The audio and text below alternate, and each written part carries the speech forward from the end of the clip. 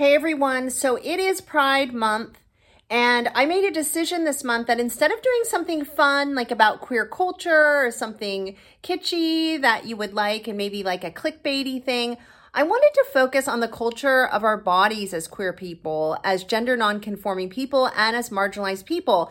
As you know, if you saw the episode from last month, which talked about reproductive justice and this monumental historical decision that's being made this month by the Supreme Court to potentially overturn Roe versus Wade, many of us were not prepared for this. And so I wanted to help you prepare for that, for this potential major decision that's happening in our country. And also think about it in an intersectional way, right? When we think about the feminist movement, we think about pro-choice, one slogan sort of rules all, and that's our body, our choice, right? And so I want to continue this conversation from last month. I want us to think about how this is going to affect all of us if this possibly goes through, and sort of prepare how to create some resistance around it. So I hope you enjoy this conversation I had with Evonnia Woods from Reproaction, and happy Pride.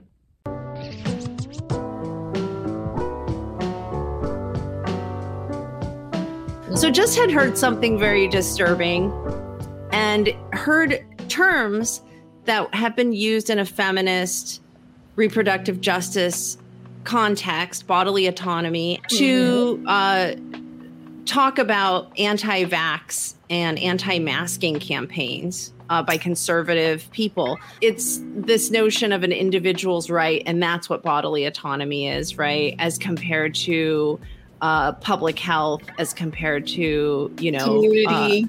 Community, as compared to all the immunocompromised people and the other communities that are compromised. And so I kind of looked up different organizations and their stances, and had seen an ACLU had, directly spoken about this appropriation and said that it wasn't a civil rights issue. There's no way to hurt people without hurting yourself.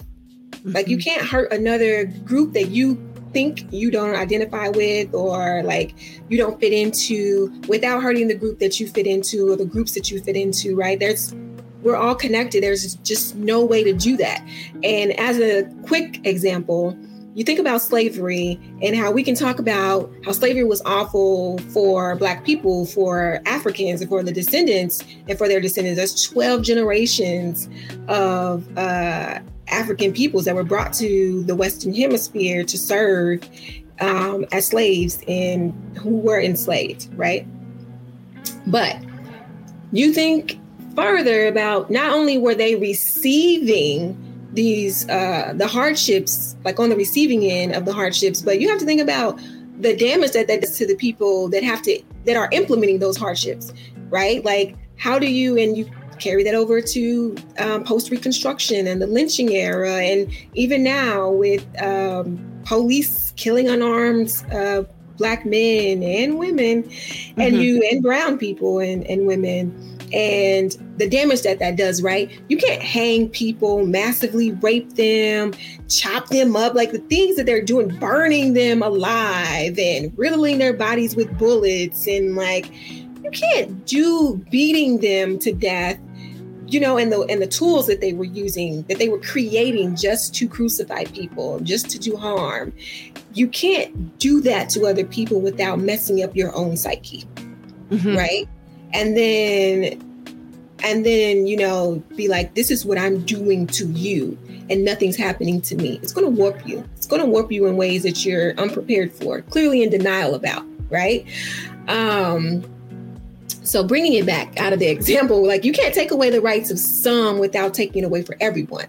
That's why it's more accurate to say, half the population will lose bodily autonomy directly, and the other half will lose bodily autonomy indirectly, because like, people who can get pregnant are not getting pregnant by themselves. It's not like only people who can get pregnant want abortion access either. You got men complaining about child support now, child, just wait. Right. And then there's like, the impact. There's the child abuse that I mentioned, the child neglect that comes with parents who are not cut out for raising children. And then, antis who propose adoption as oh, you always have adoption. Adoption only solves raising children. It does not solve being pregnant. Right. And so we're supposed to put our children into adoption, an adoption system that just lost like thousands of kids within the last few years that were at the border with their parents. That adoption system. Yeah. And then I just don't, that adoption system is not going to be able to handle an influx of infants coming in. Right. And then state legislatures are also, cutting welfare and assistance programs. Right. These same states that outlaw abortion and want to pass abortion bans, they're also cutting funding for healthcare, cutting funding from welfare and assistance programs. We're the wealthiest nation and we have the poorest health outcomes. I want to think a little bit about that and maybe parse that apart to think about, how gender nonconforming people and their positionality fits within this movement, and to think beyond that binary of gender identification, and also just to think beyond these binaries and hierarchies in general that we're conditioned to live under, institutionally, to think through and to try to get out from under, internally and intellectually, and how they don't really show up in policy, laws, hiring practices, company policies, people in Congress and people who create policy and advocate. A lot of the conservative people, they don't even understand what trans means or even consider them as like legitimate. They don't consider us as like legitimate people, like we don't exist basically, or we shouldn't exist. How we can think beyond these kind of binaries or institutional limitations that have been put on us to be more critical when policy is falling short and protecting and considering its most marginalized citizens within this group, within these communities. Another thing we spoke about on the show is in terms of reproductive rights having a direct effect on sexual rights. And we had talked about LGBTQ communities. We had talked about gender nonconforming communities and individuals as well. And, again, going back to that bodily autonomy thing, right to privacy, right to just sort of like live the life you want to live. And that civil suit aspect of these of these bills becoming laws and being passed is really frightening, because there is a sense that citizens are policing other citizens, right? Yeah. And who's to say, think about something that that Sheila had brought up on the show. She had talked about how all the states all over the country who had abortion bans from the 20s and 30s that hadn't been overturned. And so people were relying on those to go back to those and bring those back out. And so, I think about like anti-sodomy laws too. I'm wondering how many of those are still around in the community so that gay men could be attacked and held in like criminal cases as well. If Roe versus Wade gets overturned, it's already happening in a sense because, because of Texas, and the Supreme Court hasn't yet addressed that or done anything about it. And now it's other states are following suit. Where do you see that going from there in terms of the repercussions on all of us, I guess? You see that with a lot of the anti-trans bills that are popping up across the country right now, and even more recently. And the thing is that when you're operating within a binary that says you can only be a man or a woman, and you get this third category of trans, and then you get a fourth category of non-gender binary conforming. Yes. Oh, they are losing their sugar honey iced tea. Okay. And they do not know what to do other than to shut it down. Right. And there's no space, there's no room to incorporate other options, because if we let trans and non-gender binary conforming be a thing, then how do we make sense of the world? How am I a woman? How do I get to be a man? What does it all even mean? It's chaos, and I can't handle chaos. And then you get J.K. Rowling, who just can't wrap her head around it. You know, you get your TERFs, and you get politicians who don't have the slightest clue on what they're talking about. The way that we challenge it is, you know, a variety of things. First of which is people have to continue to be bold and share their stories.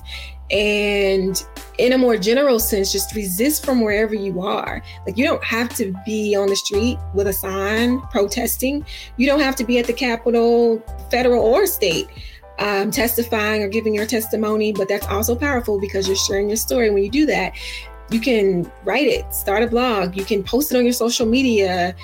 The thing is that people think like, oh, you know, even when it comes to abortion, like, they can hold these exclusionary ideas and positions because they think they don't know anybody who fits that description. Mm-hmm. And it makes it easier to discriminate against people when you feel like, I don't know them.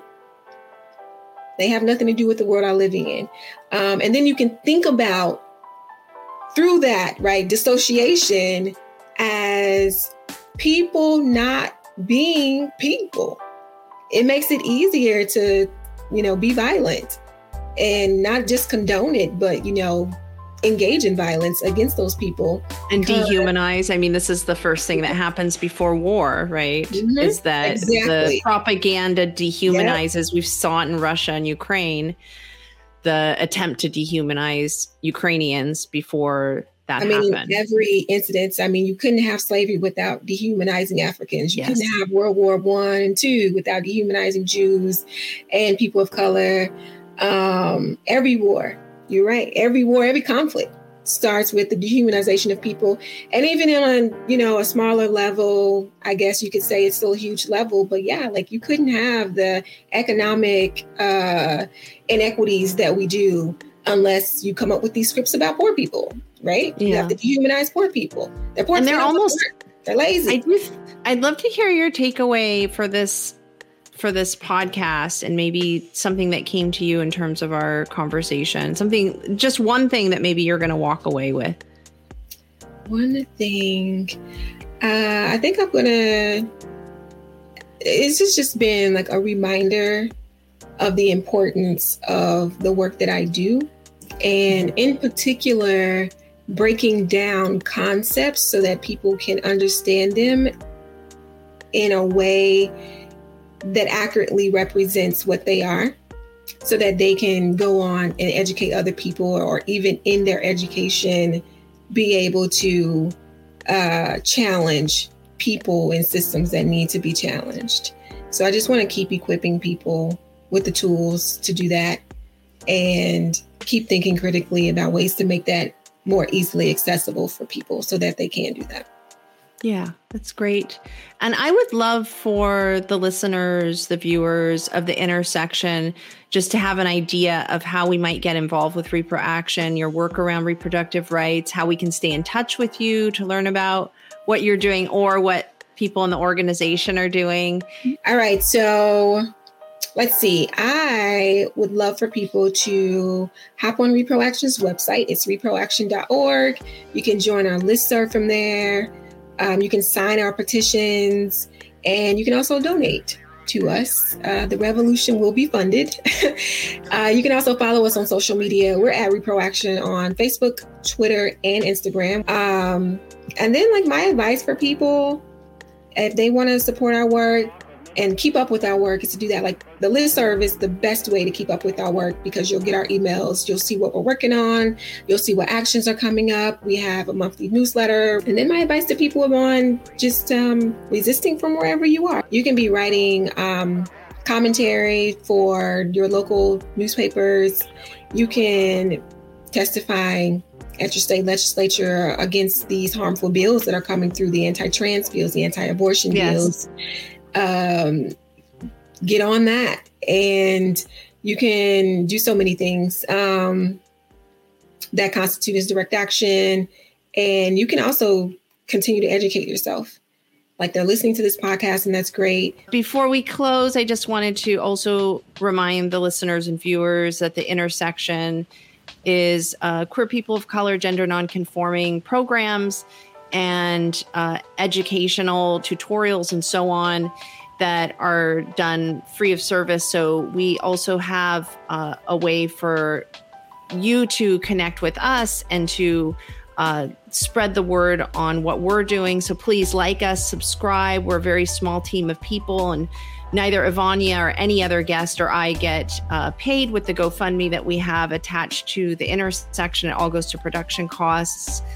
And I'll just close out and just thank Evonnia Woods so much for being on the show. This has been season 2, episode 7, Reproductive Justice, Bodily Autonomy and Agency During the Threat of Overturning Roe versus Wade. And you've been here with Evonnia Woods, the movement builder, building and research manager for Reproaction, an organization working to increase access to abortion and advance reproductive justice. And last thing is Evonnia Woods Ph.D. I forgot to mention that at the closing. Thank you so much for being with us, and we will see you next time.